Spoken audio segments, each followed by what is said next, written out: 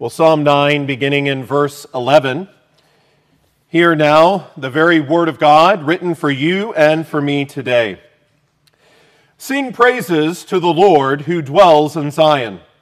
Declare his deeds among the people. When he avenges blood, he remembers them. He does not forget the cry of the humble. Have mercy on me, O Lord. Consider my trouble from those who hate me. You who lift me up from the gates of death, that I may tell of all your praise in the gates of the daughter of Zion. I will rejoice in your salvation. The nations have sunk down in the pit which they made, in the net which they hid, their own foot is caught. The Lord is known by the judgment he executes. The wicked is snared in the work of his own hands. Meditation, Selah. The wicked shall be turned into hell, and all the nations that forget God. For the needy shall not always be forgotten. The expectation of the poor shall not perish forever. Arise, O Lord. Do not let man prevail. Let the nations be judged in your sight. Put them in fear, O Lord, that the nations may know themselves to be but men. Selah. Amen. Thus far, the reading of God's holy word, and may he add his blessing to the reading of his word to us. Well, people of God, David had many things in his heart and mind, some of which were dark and sinful, some of which were godly and full of light. As the Spirit was at work in David, and he opened David's eyes to know and see the riches of his divine grace, as he caused David to see his good providence towards David and many of the works that he had done, David had a full heart and an open mouth, both in praise and proclamation. There was a commitment to regular, wholehearted, vertical praise to God, as well as horizontal proclamation of all God's marvelous works to men and women like you and me. Oh, how great is our God, beloved.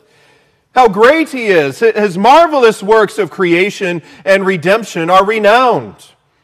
He is great in his loving kindness, in his mercy, and in his patience. Our God is also great in judgment. And this truth flows from David's lips in song in Psalm 9.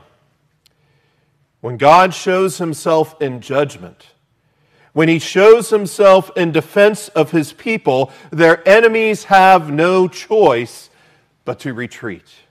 And yet even so, David said that even when they would try to retreat, they would fall and fail. They would still come to ruin under the almighty power of the living God. Their doom would be sure. And as David spoke of God's judgment, he did so both in regards to what God had already done, as well as to what was yet to come. David knew that God had come to his defense, and in verse 4, he acknowledges that to the Lord. He knew that God had rebuked the nations and destroyed many wicked, blotting out their name even. And yet David also proclaimed God as the one who is unchanging and everlasting in his being. Praise the Lord. He is unchanging and he is everlasting in his power and in his perfection as the one who has established his throne for judgment. How wonderful it is to know that Jesus is enthroned in heaven as he rules the world even now.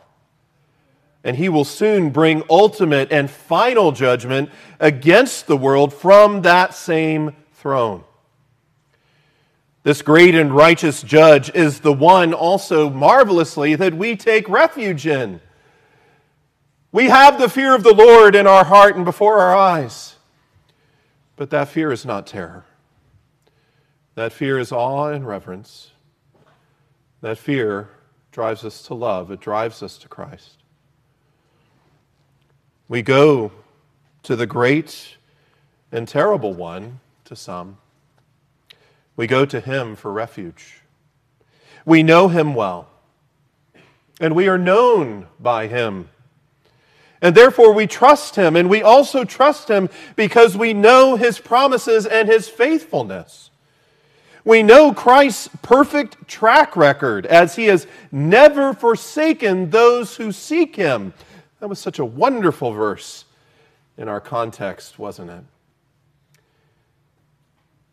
Again, it's not just that Jesus will never leave us nor forsake us. He has never forsaken any who seek him. And it's from this place, it's from this knowledge that more joy flowed from David. See this in our text tonight. And so let's consider David's praise for the one who avenges and remembers in verses 11 through 14. The wicked and the nations and his words about them in 15 through 18. And David's plea to not let man prevail in verses 19 and 20. But look at his words in 11. Really the joy from his heart. Sing praises to the Lord who dwells in Zion. Declare his deeds among the people. So after all that he had said, leading up in verse 10, where does David return? Praise and proclamation. Praise and proclamation. Whereas David opened this psalm by praising God himself, see that he now calls God's people to lift up their voices in worship and adoration to God. Sing praises to the Lord, he says. Come and join me, he is saying. Know that as the Spirit does his gracious work in us, as we grasp more and more of how great God is and how greatly he is to be praised, we don't only desire to be wholehearted in our praise of him, but we also desire that others would join us as true worshipers, even as we see the Lord's words in John 4:23. And further, God's people know the Lord who is our refuge, the God who has never forsaken us and never will. He is the living God who does what? He condescends to dwell with his people. We see that here in verse 11 as well. David here spoke to the special and gracious presence of God in Zion. And why? Because the Ark of the Covenant was there. And yet David's words also point us to the special residence of God's grace in the church. For God's special presence is now within believers. Remember the Apostle Paul's words as he gave a strong reason for Corinth to flee sexual immorality and to walk in purity with their bodies. What did he say in 1 Corinthians 6:18 through 20? He said, beginning in verse 18, flee sexual immorality. Every sin that a man does is outside the body, but he who commits sexual immorality sins against his own body. And note verse 19. Or do you not know that your body is the temple of the Holy Spirit who is in you, whom you have from God, and you are not your own? For you were bought at a price. And therefore glorify God in your body and in your spirit, which are God's. See that wonderful question in verse 9. Do you not know? Have all the more zeal and the passion to flee. To not engage in sin, but to resist it and to run to Christ. Why? Because your body is the temple of the Holy Spirit.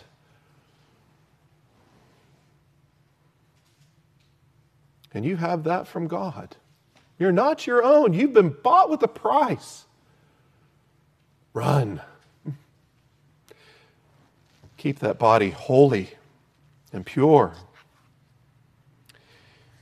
And therefore, considering the God who has is ever present with us. David also called God's people to do what? Again, go tell of his marvelous works. Go tell of his deeds. Declare his deeds among the nations. Go far and wide. In Psalm 107, verses 21 and 22, we read this: "Oh, that men would give thanks to the Lord for his goodness and for his wonderful works to the children of men.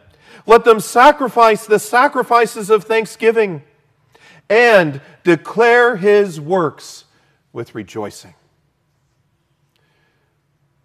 Beloved, when we rejoice, when the joy of the Lord is filling our heart, and those words of praise are overflowing from our mouths, it all the more fuels us to make such declaration with rejoicing.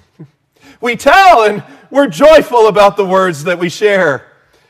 We can't but have the joy of the Lord in our hearts as we tell of his deeds. They go inseparably together, and even one fuels the passion of the other. In Psalm 66, verse 16, "Come and hear, all you that fear God, and I will declare what he has done for my soul." Talking about an invitation to come and hear of the wonderful works of God. Let me tell you what he has done for me. All you who fear God, are you a God-fearer? Come and listen to me. I will tell you the wonderful things he has done for my soul. The great salvation of our God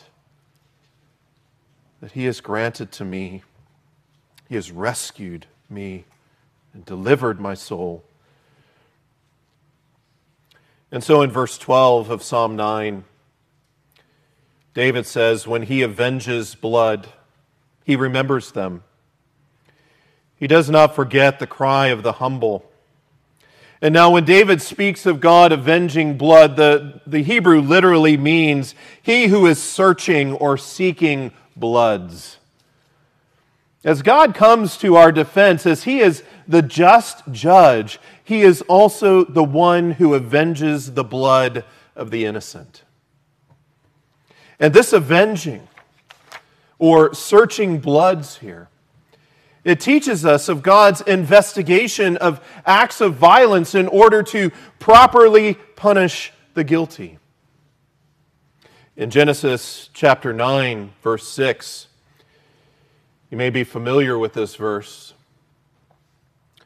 but here was a great decree of justice in what would happen to the bloodthirsty. Whoever sheds man's blood, by man his blood shall be shed. And why? For in the image of God he made man. Note that when God avenges, David says he remembers them. God remembers every drop of the innocent blood that the wicked have shed, and he will return it sevenfold upon their heads. In Nahum chapter 1, verses 2 and 3, there was this great proclamation of the Lord. God is jealous, and the Lord avenges. The Lord avenges and is furious. The Lord will take vengeance on his adversaries, and he reserves wrath for his enemies. The Lord is slow to anger and great in power, and will not at all acquit the wicked. The wicked can't for a moment think that they can get away with it when it comes to God. They're not going to be acquitted. He has reserved wrath for them, and he is furious in his vengeance. But God doesn't only remember them, but he also doesn't forget the cry of the humble, David says. He doesn't forget those who have been brought low by pain and misery. God doesn't forget those who bow low before him and submit themselves to him. especially in dire and difficult circumstances. He doesn't forget those who in he doesn't forget those who in obedience to his commands don't seek to take vengeance into their own hands, but walk faithfully before him, knowing that such belongs to him. Remember Paul's words as he lays this truth regarding vengeance very clearly for us in Romans chapter 12, beginning in verse 17. He says, "Repay no one evil for evil. Have regard for good things in the sight of all men. If it is possible, as much as depends on you, live peaceably with all men." And notice verse 19, "Beloved, do not avenge yourselves, but rather give place to wrath. For it is written, 'Vengeance is mine, I will repay, says the Lord.'" Beloved, God is the avenger, not us. And so God wouldn't forget David. And David took joy in this. However, David also knew that though he sought to walk in humility before the Lord, he was a sinner who desperately needed divine mercy. We see this over and over again in David's words, don't we, throughout the Psalms. Here we see it again. He knew that he was a sinner in need of divine mercy. He desired God's favor even to one who was so undeserving as himself. Look at verse 13. He says, "Have mercy on me, O Lord. Consider my trouble from those who hate me, you who lift me up from the gates of death." As God remembered and didn't forget, David pleaded with his Lord to consider his trouble, to consider his current situation, his misery and affliction at the hands of his enemies, in order that God would deliver him and bring him out of it. For David knew that it was God and only God who could preserve his life and deliver him from the mouth of the grave. For like one closely approaching the gates of a city, so David describes here his closeness to death without divine intervention. He was at the gates of death. But yet, he called out to the merciful God for his mercy upon him, for his deliverance from the mouth of the grave. Matthew Henry said this, "We are never brought so low, so near to death, but God can raise us up." That's important to remember. It is a good truth. Sometimes we think we're too far gone. It's too late. Not even God could or maybe would intervene. No, he can raise us up if that would be his will. If he has saved us from spiritual and eternal death, Matthew Henry says, we may thence take encouragement to hope in all our distresses. He will be very present to help us. We have good hope with the Lord. We should always cry out with our pleas in our times of need and our troubles. He is the great deliverer. He is the judge and the avenger. But he is our God who loves us and comes to our aid and our defense. And further, we see another glimpse of David's desire and his heart and the reason for his plea. And really that reason was what, if you see verse 14, that God would receive all the glory. That's why he asked what he did. In verse 14, he said, "That I may tell of all your praise in the gates of the daughter of Zion. I will rejoice in your salvation." If it was God's will, David desired that God would give David yet another occasion to open his mouth in declaration of the wonderful works of God in deliverance. And notice that in the contrast with the gates of death, David would praise God for such answered prayer in his salvation in the grand public places of Jerusalem. I will go to the gates These are the places where conversation and debate and decisions and business was carried out by men in the city at the gates. These were important places and busy places in the life of the city. I will go there and I will declare your works to all who are there and come through and come by. Oh Lord, save me. I will rejoice in your salvation, Lord, for you can. I pray that you will, David was saying. And what was true of David's enemies? What was true as he was afflicted by those who hated him? Look at verse 15. The nations have sunk down in the pit which they made, in the net which they hid, their own foot is caught. The Lord is known by the judgment he executes. The wicked is snared in the work of his own hands. And then interestingly, in this psalm we have meditation, Selah. Normally, Selah is the word used there, right, to say pause and think about, meditate on what has just been said. Here again, the word meditation is given before Selah. We need to think and seriously ponder these very and marvelous words. David's words in these verses should remind us of those regarding sowing and reaping in Psalm 7. Very similar language, but very well connected here. In Psalm 11, verse 15, he said this, "He made a pit and dug it out, and has fallen into the ditch which he made. His trouble shall return upon his own head, and his violent dealing shall come down on his own crown." Here in Psalm 9, we see very similar language, don't we? The nations went and plotted. They prepared. They laid the trap. They dug the pit. They laid the snare. And practically and functionally, they walked right into their own devices. And they're caught. They're caught to face the living God. Keep in mind that the Philistines were the aggressors in all of the conflict that David had with them. And what they set out for David's harm would come back against them by the Lord, who is what? Who is known for judgment. He has a reputation.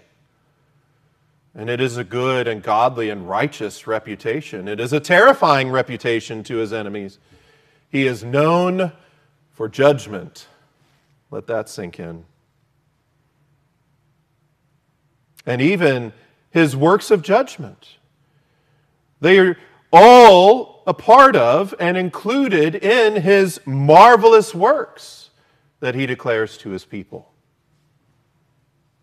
Undoubtedly, David would declare, having praised the Lord and continuing to praise the Lord, he would declare all of his marvelous works and his deeds, and those deeds would not be void of his judgments, of his holiness, of his righteousness, and his actions against the wicked. And as the Lord carries out his judgments, look at verses 17 and 18. The wicked shall be turned into hell, and all the nations that forget God.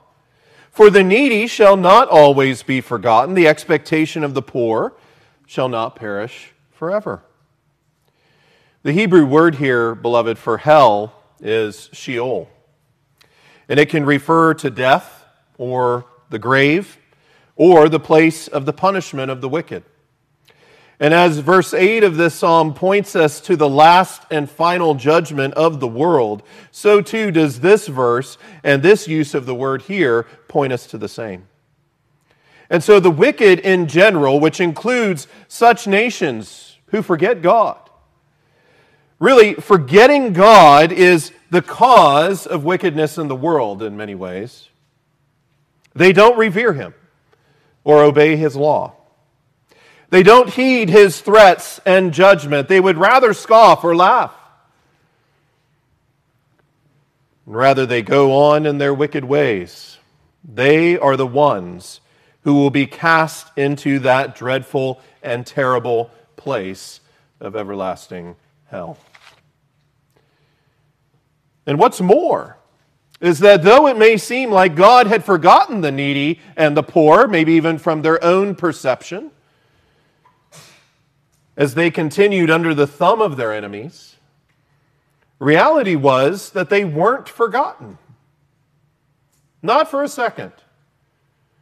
And though the phrase is used frequently in this way, know that the poor and needy here isn't necessarily referring to the materially poor and needy, but rather it's likely referring to those who are humbly dependent on the Lord. God would deal with their oppressors and save them, so that the rejoicing in their salvation would come from all the lips of his people, not just David. We would all rise up and praise the Lord for his deliverance. And indeed, we have seen and we bear witness and testimony to the great deliverance that we have in Jesus Christ. Indeed, we rejoice to the Lord and in the Lord for his work and his salvation that is full and complete to us because of Christ. But look at verse 19, as David then makes a petition to the Lord, and he calls to the Lord, saying, "Arise, O Lord, do not let man prevail. Let the nations be judged in your sight." Beloved, David's desire was that from his throne, God would use his power and demonstrate his strength in dealing with his foes. And in essence, he said, "Lord, don't let these puny mortal men prevail against your purposes and kingdom." And how did David desire that God would do so? Look at verse 20. "Put them in fear, O Lord, that the nations may know themselves to be but men." Selah. Flip their world upside down. Wicked nations, beloved, thrive in their pride and arrogance. They glory in being fearless and ruthless. And though they float in the clouds of their own success and conquest, they need to be brought back down to earth in judgment. And that's what David prayed for. That's what David sought the Lord for. See that fear would be absent unless God put it in them. And with that fear, then they would remember God. Then they would know and be in terror of the God who is known for judgment and will execute judgment, let alone the specific judgments that he brings against them. The nations may be mighty, my friends, but then they would know that they are but men. They are the creature, and he is the mighty creator. They are men under the almighty wrath of the sovereign. Beloved, I pray this passage has stirred your heart about the sovereign and avenging judge, the Lord Jesus Christ also, who has rescued you from his vengeance. Remember that Christ has saved you. You are saved by Christ. You are saved from wrath. And that is the wrath that he himself will unleash on the wicked. You have been rescued from his vengeance. See his care afresh, his compassion and his mercy towards you in Christ as those who seek him, coupled with the actions that he has taken, is taking, and will take as he stands for your cause and defend you. See all these things and praise him and love him for that.